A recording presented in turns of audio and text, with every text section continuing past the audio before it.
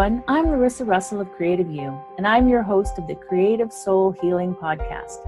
Here's where we talk about the connection between creativity and healing by interviewing amazing creatives, spectacular healers, and inspiring people who have used creativity in their healing.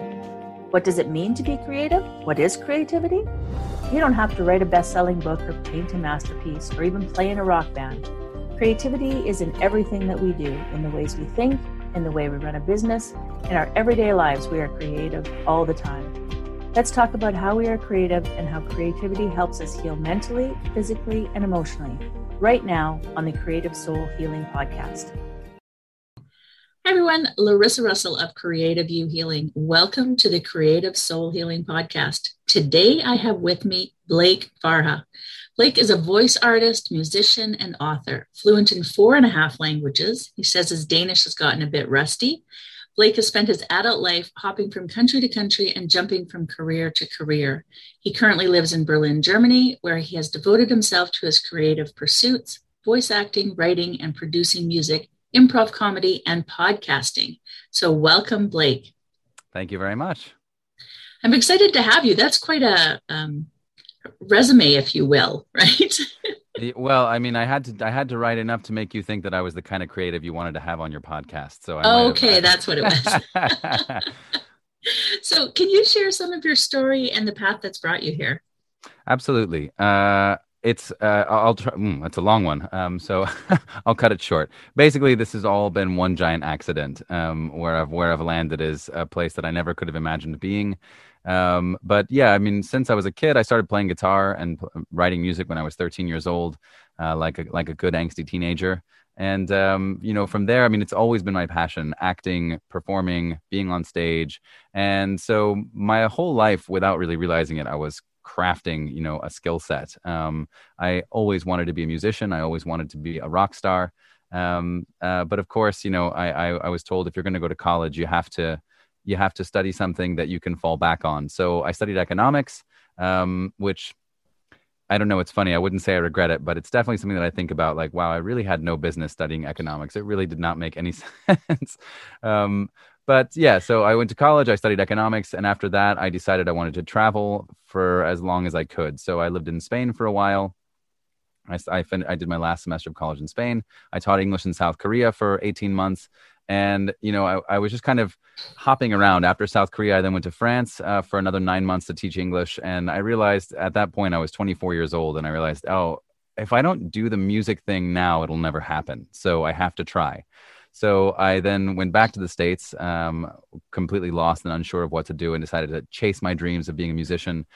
So I lived in Austin, Texas for about 18 months and burned myself out completely, writing music as much as I could, playing every day. I was constantly at a gig, on a stage, or practicing or playing my guitar at all times. And I just got really burned out. In retrospect, I set some very unrealistic goals for myself. In fact, I set one very unrealistic goal for myself, which was become a rock star. And that apparently was a bad goal. And I know that now, but at the time it made perfect sense. And now I'm like, well, that was unachievable. Hence why I burned myself out and had to bail. And then I moved back to Europe. I came to Berlin as it was kind of a fluke. I met a girl while I was in Austin. We fell in love. I moved to Denmark. We couldn't stay there, so I had to come to Berlin. And that's where I currently live. And it was a complete accident, but one that I'm just so thrilled about. And since I've been here, I spent a little time, I kind of gave up music, gave up creativity, just gave up everything, and thought I'll be happy just working a 9 to 5, doing my job, and then having my vacations, etc. And after 3 years of that, you can imagine I was not happy at all. And I was very unfulfilled. And I was like, what's this thing that's missing, like in my soul? Like, oh yeah, I have to create. It's who I am. It's what I do. It's the only thing that makes sense to me. And so from there, luckily, I lost my job at that startup that I was working at for 3.5 years. And that was one of those gifts the universe gives you, which at the time I knew it and also was very angry about it. I remember thinking like, I'm going to quit this job in a year. I had just gotten a raise and I was like, okay, cool. I'm going to sock away the cash and then I'll quit in a year and I'll figure things out from there. And then not 2 months later, I was laid off, and almost as if the universe was like, let me just save you the year of wasted time, And from there, I did the Camino de Santiago. I walked on the Camino de Santiago, which for anyone who's not familiar, It's an ancient pilgrimage across Spain that goes to Santiago de Compostela, and I think it's quite becoming quite popular, and I think a lot of people are quite familiar with it. And it was as with anyone who walks the Camino, or many people who walk the Camino, I'm lost. I have no idea what to do. I've always wanted to do this. Now I have the time and energy to do it, so I will.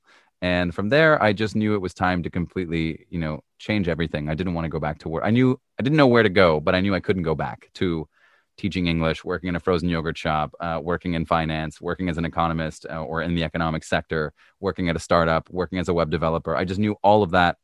It was in the past and it had to stay there. And when I came back, I fell into improv comedy, and it just completely changed my life in a way that I could never have anticipated. And it's brought me to where I am today, which is doing voice work and I'm working as a voice artist now full time. I use my voice to tell all kinds of different stories, whether it's for YouTube videos or podcasts. I just recently did my first feature-length animation film for a German production company here. And even did my first TV show, I had a small part in a German TV show, which was very exciting. So it's just it's like The Alchemist, that book by Paulo Coelho, where the protagonist is looking for something, and it was there all along. He was, it's right, and he comes full circle. And that's what I feel like my life story has been. It's just been me avoiding the very thing that I wanted until I came right back to it. Yes, absolutely. And just as you're talking about improv, and improv is all about saying yes, right? So, absolutely. Yes. And the and is very important. You have to, yes. It's about saying yes and adding to it as well. It's not just saying yes, it's agreeing and adding and bringing something else to the table, something new and exciting to the table as well. Yeah, I love that. And it's funny, my brother lives in Berlin. He's really? A dancer. Yeah. And so I just find it interesting that a lot of creatives end up in Berlin or Germany because they treat their artists very well, right? It's definitely easier to be an artist here than I would say in a lot of places. I think there's a lot more support for the arts in general here than there are, certainly than what I was able to find back home in the States. And I think I think that can be a really, and not just Germany, Europe in general can be, there's so many government grants, and there's really money for these things. So it's not unusual to find artists who are making a living in Europe as, in their art. And I think there's also a different outlook on art here and being an artist. I think in the States, I always had the feeling of, if you're not, people always ask that question, oh, you're a musician, have you made it? And it's like, well, what does that mean? What does make it mean? Because am I a millionaire rock star that you hear on the radio? No. Do I make my living from my art, and do I play music every day, and do I get to live my passion? Yes. If you ask me, that is making it, and I've really had to work hard to shift that mindset, because it wasn't until I came to Europe and started meeting other artists and seeing people, how they reacted to my being, a musician or an artist. It wasn't that question, do I know you? Well, then you're not really an artist. It was, oh, you're an artist. You do this, that's art. Therefore, you're an artist. It's as simple as that, and the recognition of that is something that I didn't get a lot of. I feel like it's not really in the culture of the US. It's either you made it or you didn't. And that can be quite bad, quite a bad way to go about things, I think. Yeah. Yes, absolutely. So what does healing with creativity mean to you? Yeah, so I have struggled my entire life with depression and anxiety, severe depression and anxiety. And it's only in the last, really since the beginning of the pandemic, that things have really started to turn around. And I mean, for me, this is without knowing it, I think for a long time, especially when I was younger, when I was in high school, I didn't even know what depression was. I didn't know it was a thing. And now, of course, these are things we talk about much more openly. Certainly, I think the younger generations are beginning to finally speak about mental health issues, and it's becoming very normal. But when I was growing up, nobody talked about it. I didn't know anyone who had depression. I knew a lot of people who had depression, but nobody talked about it. Nobody knew they had it. And I didn't either, because nobody talked about it. I just thought that I was a bit sensitive, and without realizing it, that was always why I wrote music. That was always what I wrote music about. I mean, even from the beginning as a young man, I didn't necessarily write the love songs that you generally kind of write in the singer-songwriter genre, which I was always a part of. My acoustic guitar was always helping me to express what I was going through in my head. And it was very rarely about love. It was much more frequently about those existential crises that you go through. And every time I would be feeling something, going through a phase, I would naturally come to the guitar, and I would naturally strike a note that would just resonate with whatever was going on in my heart, in my soul, in my head at the time. And I would think, oh, that feels really good. That's I don't know. I don't know how to put it, but it's like when I strike that chord or strike that note, I just know that that's what I'm feeling. And that note speaks all the emotions that I can't clarify with words, that I can't, that I just can't quantify verbally. And by the time I'd finish writing the song, a lot of things would happen. First of all, it would give me the chance to express, all those things that I don't know how to put words to, and really feel it. You really feel the music. You physically feel the sound waves as they're vibrating through your body. Secondly, it would take my mind off of things because I'd be so focused on writing and creating the music that it would help to break that loop, that cycle in your head, that destructive rumination that just takes you around and around and around and down the spiral. And so by the time I'd finish the song, I would just feel so much better. And this might take a day, it might take weeks to finish a song, but it's that process that just keeps you coming back and keeps you productive and keeps you feeling something that isn't, for me, that wasn't, it was feeling something that wasn't just my own misery, and it was giving it almost a reason to exist and giving it a voice and letting it out through the music itself.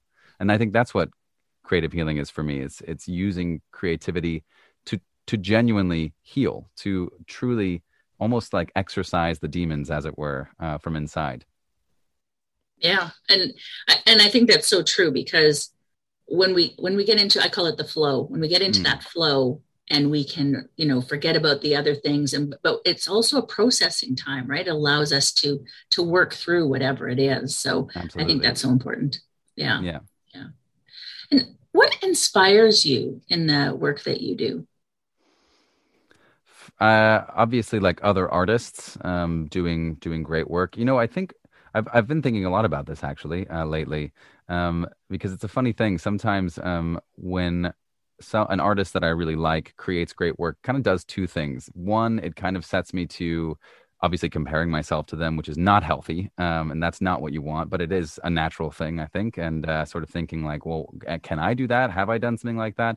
And simultaneously, it makes me think, God, that's what I want to do. I just want to create great things. Like when I think about why I get up in the morning and why I like come to my studio and try to write music and do my voice work and do my voice acting, I think a lot of it comes from just the sheer joy of creation. That's really what it is at the end of the day. And when I see an artist who has produced something great, whether it be a beautiful piece of music or a really fantastic film or an excellent novel, all I can think is like, that must have been so exciting for them to create. And they've really put something out in the world that has an impact on people, whether it's just for fun and it makes people escape their day for 5 minutes, or whether it truly moves people and makes them consider things and change things in their life.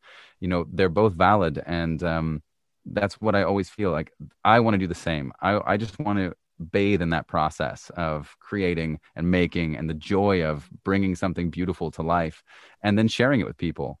And I think more than anything, that inspires me, just knowing it's maybe the sharing, it's the creating and then putting it out there in the world and letting the world interact with it how they want, how they can. Mm-hmm. I talk about that with my clients often. It's about the creation part is a separate from the sharing part.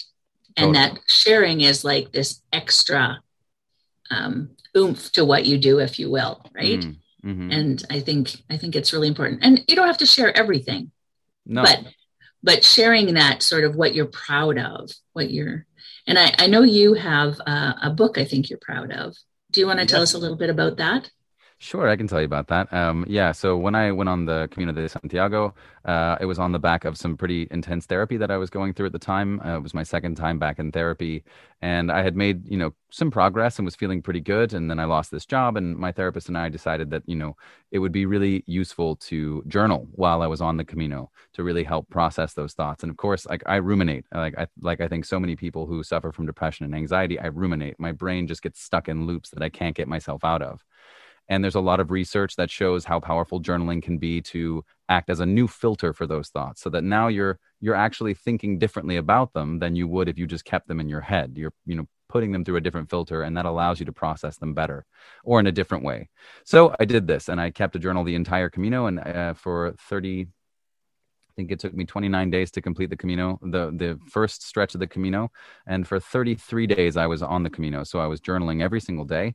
And when I got back from the Camino, when I finished, I was in Coimbra, Portugal, and I was just sitting back in this like sort of hostel, just trying to process the entire, experience, which, as you can imagine, is a lot to process. And I was reading back over my journal, and I realized that what I had written was really, I felt like there were a lot of lessons that the Camino had given me, but that I'd learned along the way. And I thought, there are a lot of people who would benefit from these lessons, who don't have the time, the money, the energy, who, for whatever reason, will not be able to go on the Camino, but would enjoy and would learn something from the experience that I had. So I decided to publish my journal, and I published the journal itself completely unedited, completely raw, because I thought, if I learned anything on the Camino, if there's anything to be gained from my experience, it's the raw, uncensored nature of it. It's the true experience that I had. That's the thing that is that imparts the lesson. If I were to go through and edit it, it would lose that, because now it's a voice that I'm trying to create.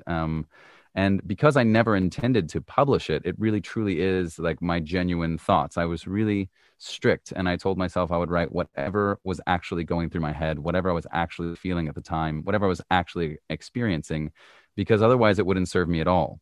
And so what I published is that journal, and it's that raw experience of my 33 days on the Camino. And every chapter is one of the days on the Camino.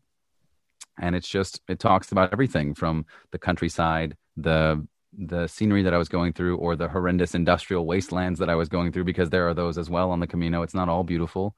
The people I was meeting, the things that I was experiencing, what was going on in my head.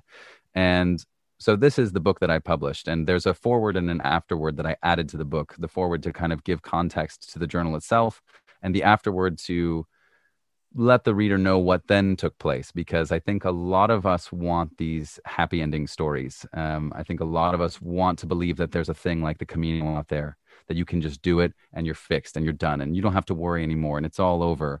And that was not the case at all. And I don't think it's the case for anyone, or I think it's very rare if it is the case. And so the afterword, it took me 2 years to finally finish publishing the book, 3 years actually. And so the afterword was written about those 2 years. What happened after I came back from the Camino? What were the things that took place in my life? And what did I actually learn from that experience?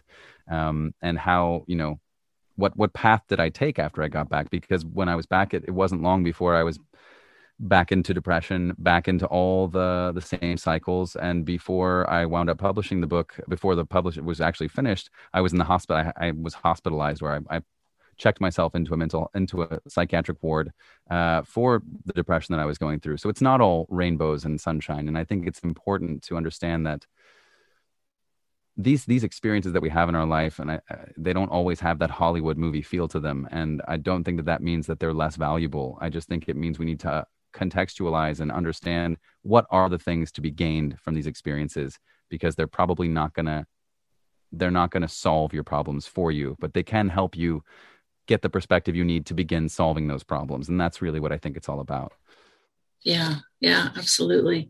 And it's so true. We think there's going to be a fix, right? And we're always looking for that quick cure, that quick fix, and we just want to be done with it. And it's a lot of work. You just keep taking away layer by layer. And I think when you're done here, right? Like that's our life process, right? So it's like, absolutely. So don't look for the quick fix. Let's just, layer by layer, get through, keep working on it, and have a long life. That's exactly it. I mean, there is no silver bullet. There is no quick fix. And I think that unfortunately, a lot of things are being marketed as that, and I think the Camino, as it becomes more and more well known and becomes, there are movies about it now, and there's a lot of people who have written about their experiences. I do think it's being marketed as this sort of silver bullet. You can just go on the Camino, do 30 days of walking, and you'll come back a new person. And that's ridiculous. I mean, I think it's really dangerous to send a message like that, because it gives people false hope, and people do go with false expectations and unrealistic expectations. And I don't think that that's how we can serve ourselves best. As you say, it's a process, and everything it takes time. And, you'll come back from the Camino, for example, and the Camino is just one example of one of these sort of life-changing experiences, in quotation marks, that people go on to try to solve these problems. And, it was like 2 years later and I'm still like unpacking things from the Camino, things that I experienced and like, oh, that's the lesson to be learned. It isn't immediate. It takes a lot of time even for those one singular experiences to give their answers or to blossom in a way that you can actually make sense of it. And I think that's what we have to remember. It is a process and it is about peeling back those layers. And as you said, it doesn't really end. You're never done. You're never done. Let's hope not. Just keep going. Just keep going.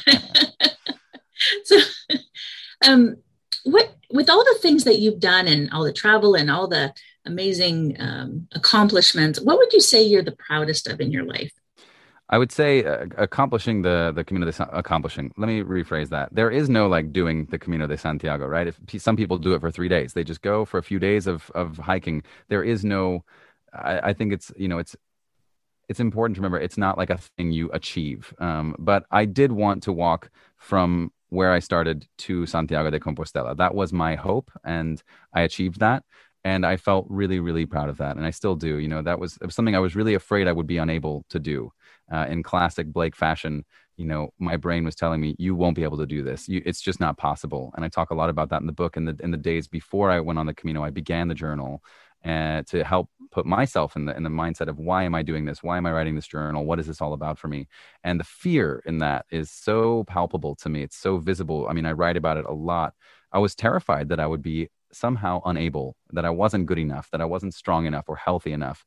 So when I did manage to reach Santiago de Compostela, and it was a beautiful moment, but one that was full of its own lessons for lots of reasons. I think often these like climax moments, you go, oh, is this it? This wasn't what I was expecting. I thought it would feel better, but that was one of the things I was proudest of, certainly.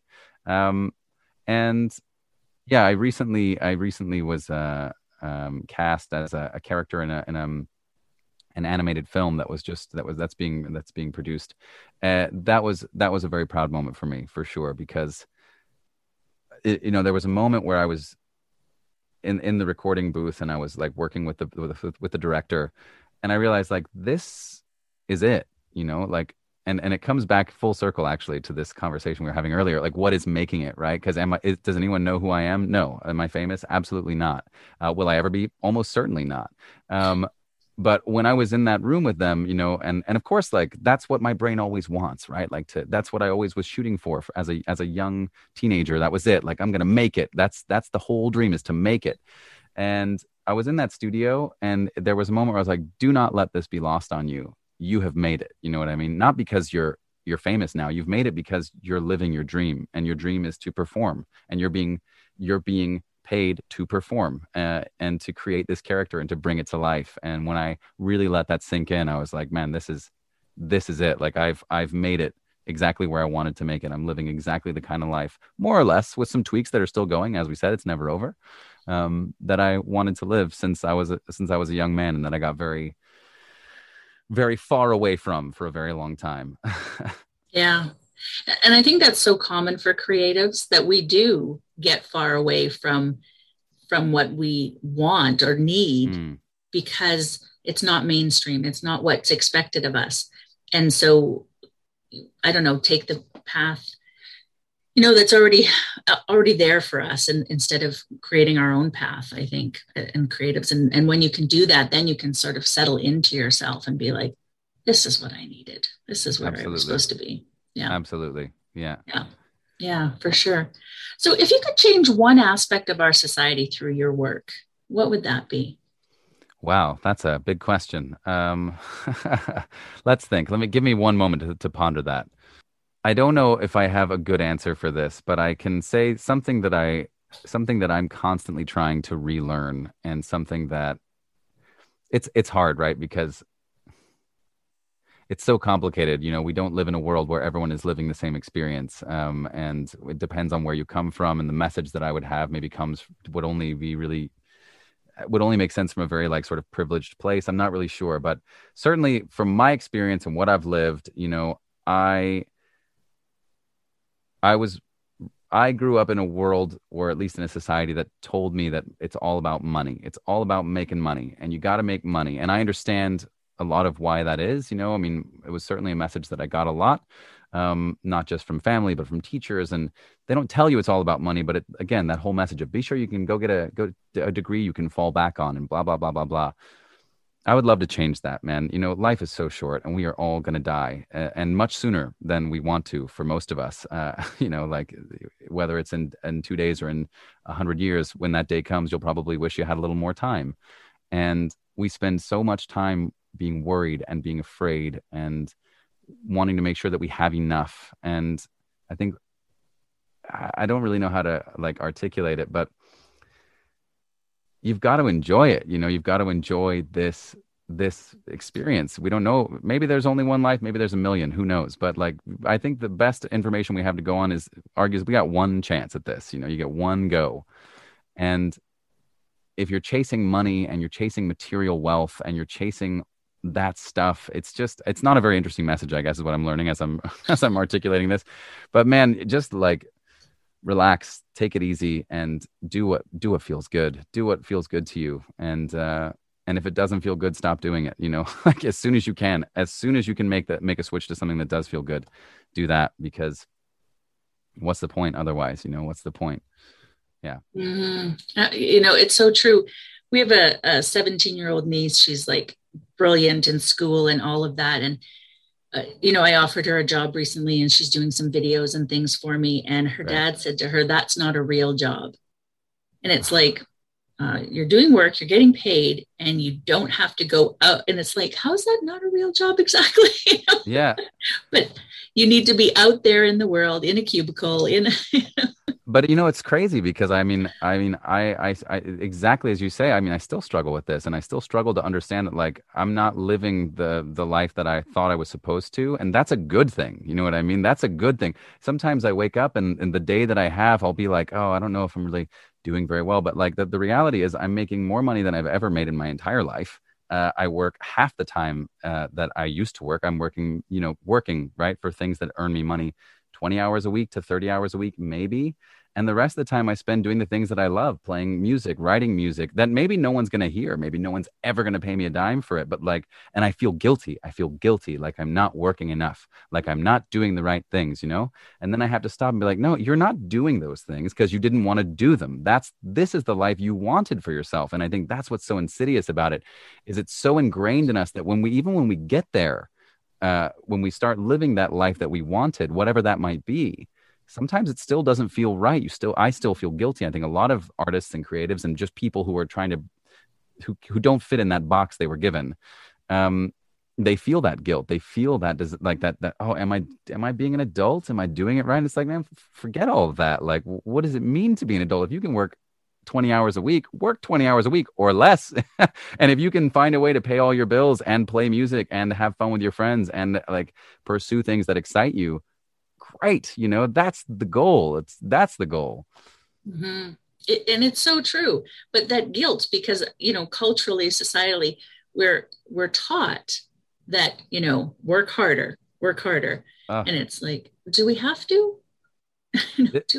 Exactly. Do we have to? And the answer is no. And maybe this is yeah, I just got back. Actually, this week is the first week back. I've been away from work or from the studio for 5 weeks, and I've been traveling around, just visiting some friends in Europe and trying to get some sunshine to no avail. And it's been amazing. And there were so many times throughout that trip that I had to stop myself because I could feel the anxiety bubbling up. And should I be away from the desk? And should I be away from my work? And shouldn't I be back on the grind and getting my, emailing people and getting my voice out there and blah, blah, blah. And it was just no. Dude, you can take a month off. This is amazing. What a life you've built for yourself. Try to enjoy it, but it's amazing. I've been working for that moment for, really my whole life. And I finally arrived at this place where my life kind of is how I can arrange it how I like. I had the immense privilege of being wow, I told all my clients, I'm leaving. I'm not coming back for a month. I'll see you when I'm back. And they're all waiting for me when I get back, much to my dismay, but life does go on. It's not that critical. You can take a month off, and I'm back. I feel refreshed. I feel excited. I feel inspired, and I'm just ready to go. And yeah, and still today I woke up at about 9 o'clock, and I like read my book for an hour while I was drinking coffee, and I got to the studio at about noon, and I'm like, I did a little bit of voice work and sent in an audition tape and did some work for a client and talked to an immigration lawyer. I mean, but it's now what, 6 o'clock, and I'm like, okay, that's my I'm good. Like, I'm done for today. And there's that part of my brain that wants to be like, oh, that wasn't enough, you should work harder. And there's that other part that's like, dude, you've ticked all the adult boxes and you've found a way to do it with extra time to spare. Awesome. I think that is a brilliant lesson that if we could just teach people that, right? Because I struggle with it as well. I work for myself, and whenever I'm not like at my desk, or I'm like, oh, I should be working, and it's like, why? All the work is done that needs to be done today. Yeah, right? That's it. This is the importance. True. This is the importance I've found, certainly for anyone who's out there freelancing and working for themselves, like making some lists, because I think that it's always easy to put in 5 more minutes. But if you can come up with a list of things, you're like, this is what needs to be accomplished today. And when I tick that last box, if it happens in an hour or in 6 hours, I'm good. I'm done for the day. And it also motivates you. You're like, wow, so if I finish this in 3 hours, I can be done for the day and then play my piano all day long. Like, that's great. And then you do it and you're like, cool. And you can come back to that. And when your brain starts going, you should be working more, like, nope, no. I ticked all the boxes. I've done it. Today is good. Now I can enjoy the rest of it. I love that. All right. That's going to be our messaging for people from here forward. Tick those boxes and be done with your day. Exactly. Because isn't that the problem with like the 9 to 5, is that it doesn't, that was one of the problems I experienced, and certainly one I hear a lot about. It's like, my job requires 3 hours of my time a day, and yet I have to be there for 8. So what is that about? You know what I mean? And we want to get away from that. It's just inefficient. As an economist, I think it's a ridiculous thing to do. And that is so true. How much time do you waste when you're in a work environment like that, in the cubicles, because you have to get away from your desk, and so you go and chat to somebody, or you go get coffee, or you do that. Yeah. And it's like, if I could just do my job and leave, I would be out of here. Right? Absolutely. So, yeah. I know that these are supposed to be rather short conversations, and I don't want to go over your time, but I did actually, as we're talking, had a thought that maybe this is a more interesting thing that I'd like to, more than like, don't follow money. Has no one ever said that before? Something that, and it goes back to what you're talking about. You don't have to share everything you create. And this is actually something that I've been practicing recently, because I realized, let me start here. Create for the sake of creation. That's maybe a message I would love to give people, not for an audience. And again, I mean, my whole life, anytime that I thought, okay, I'm done with music because I'm not going to make it, quote unquote, as soon as I realized I wasn't going to make it, then I wanted to stop making music, and I wanted to stop playing music, because I thought, what's the point? If no one's going to pay me for it, what's the point?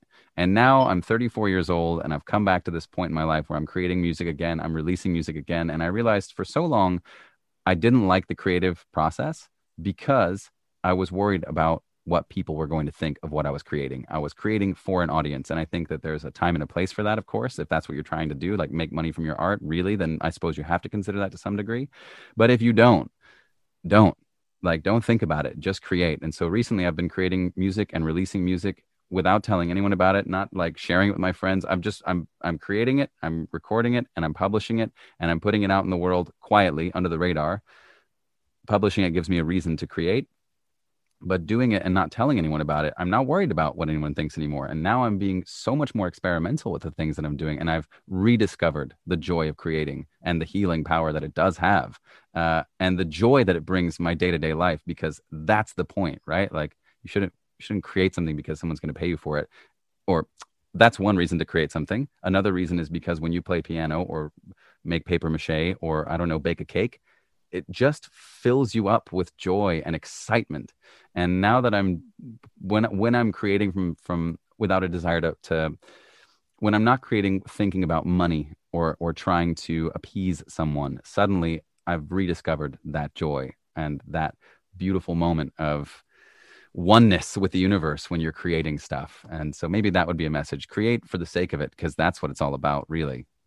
It really is. And I know I got caught up early in my art career in, doing custom work and things for people. And then you're trying to make it work. And it just ruined it for me. It ruined it for me. And I didn't think the art was good.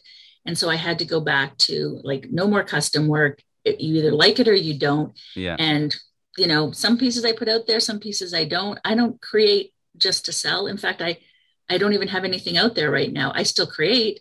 And one day I'll put it back out there maybe, but I just need to create. And if people ask me, I'll show them and, maybe sell them a piece, but I don't worry about it. Yeah. I just need to create. Yeah, it's so important. So important. So do you have an inspirational quote or a motto that you live by, either life or this week? Or I suppose many. There was one that I come back to a lot, and it was one that I reference in my book a lot, because it was the motto that kind of got me through the Camino. And I'm trying to think who actually wrote the quote, and I misquoted it in my book. I had to write the one footnote is about that. Yes, William Wordsworth, who said, "The road is life." And I'm sure a lot of people have heard this quote before, but I'd been reading it my whole life, and I'd heard it or I'd seen it in places, and it didn't really mean much to me until right before I went to the Camino. I was thinking about it, and I realized I was kind of reading it wrong. And what I came to realize that the quote means is the road itself. That's life, it's I suppose it's just another take on the journey is the destination, et cetera, et cetera, et cetera. We've all heard it a million times, but I don't know how many of us hear it and actually live by it. You know what I mean? And I think we take it for granted. It's kind of this trope, this cliche that we just hear over and over, but it doesn't stop being true, and it doesn't stop being almost impossible to live by in this day and age. So yeah, that's, when I get lost and when I get confused and when I let the anxiety get control and when I start losing sight of things, I try to remind myself, the road is life. This is it. The thing you're doing right now, this is living, this moment. It's not you're not living when you make it, you're living in the process of getting to the place where you've made it, whether that's being a millionaire and a rock star or just getting to do a silly bird voice for a small animation film, that's life. That's maybe what I try to live by. Oh, I love that. I love that a lot. So is there anything else you'd like to share with our listeners that we maybe haven't discussed today? Yeah, you know what? Actually, one tiny thing, you're asking me if there's something that I live by. Maybe another thing, something that I say a lot is there is no should. There is no should. And you hear it a lot. I used to say it a lot. I should be doing this. I should be doing that. I should, and I should have a real job where I work in a cubicle or something. And there is no should. There's no right way to live life. There's no good or bad. It just is. We're just here. It's a crazy mistake that we're all just here. And when we have this idea of, I should do something, the question isn't should you or shouldn't you. I think the question is, do you want to or do you not want to? And when I hear myself saying, I should this, I should, work harder, then I ask myself, okay, no, do you want to work harder or do you not want to work harder? And the answer to that question is a much more powerful force, because should seeks only to make you feel guilty about what you are or are not doing. Whereas if you ask yourself, do I want to or do I not want to? You go, I don't want to work harder. Okay, well then don't worry about it anymore. You're done. Don't work harder. Go home now. and I think this is true of everything. So I would recommend for everyone, try to remove that word should from your vocabulary if you can. And when you find yourself saying should, ask yourself, do I want or do I not want? And see if that can maybe be a bit more productive than just the guilt that you feel when you should be doing something that you're obviously not doing. I love that. I do. I love that. I'm always telling clients to stop shitting on themselves, right? But just asking those questions, do I want to or do I not want to? So yeah, I think that's a really good way to reframe it. It's done wonders for me, to be honest. And I mean, I was raised Catholic, so guilt is kind of built into the whole architecture of my being. And so having to find a way out of it and realizing that should was a big part of it, that's been very helpful for me. We won't even get into that one, but there's plenty to unpack there. That's for another day. That's for another day. I want to thank you so much for being here today. I've really enjoyed our conversation. Oh, as have I. Thank you so much for having me. It's been a real pleasure. Yes. And for our listeners, we will see you again next week. And in the meantime, I wish for you amazingly creative days. Are you a daily journaler? Do you want more creativity in your day? We have 2 great creativity journals to start your day with. One for people who already have a journaling practice, and one for people who are new to journaling. Both are an amazing way to start your day. Both make the perfect gift for a person in your life.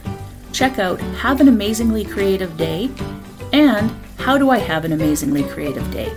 Both currently available on Amazon. Click the link below to purchase yours now.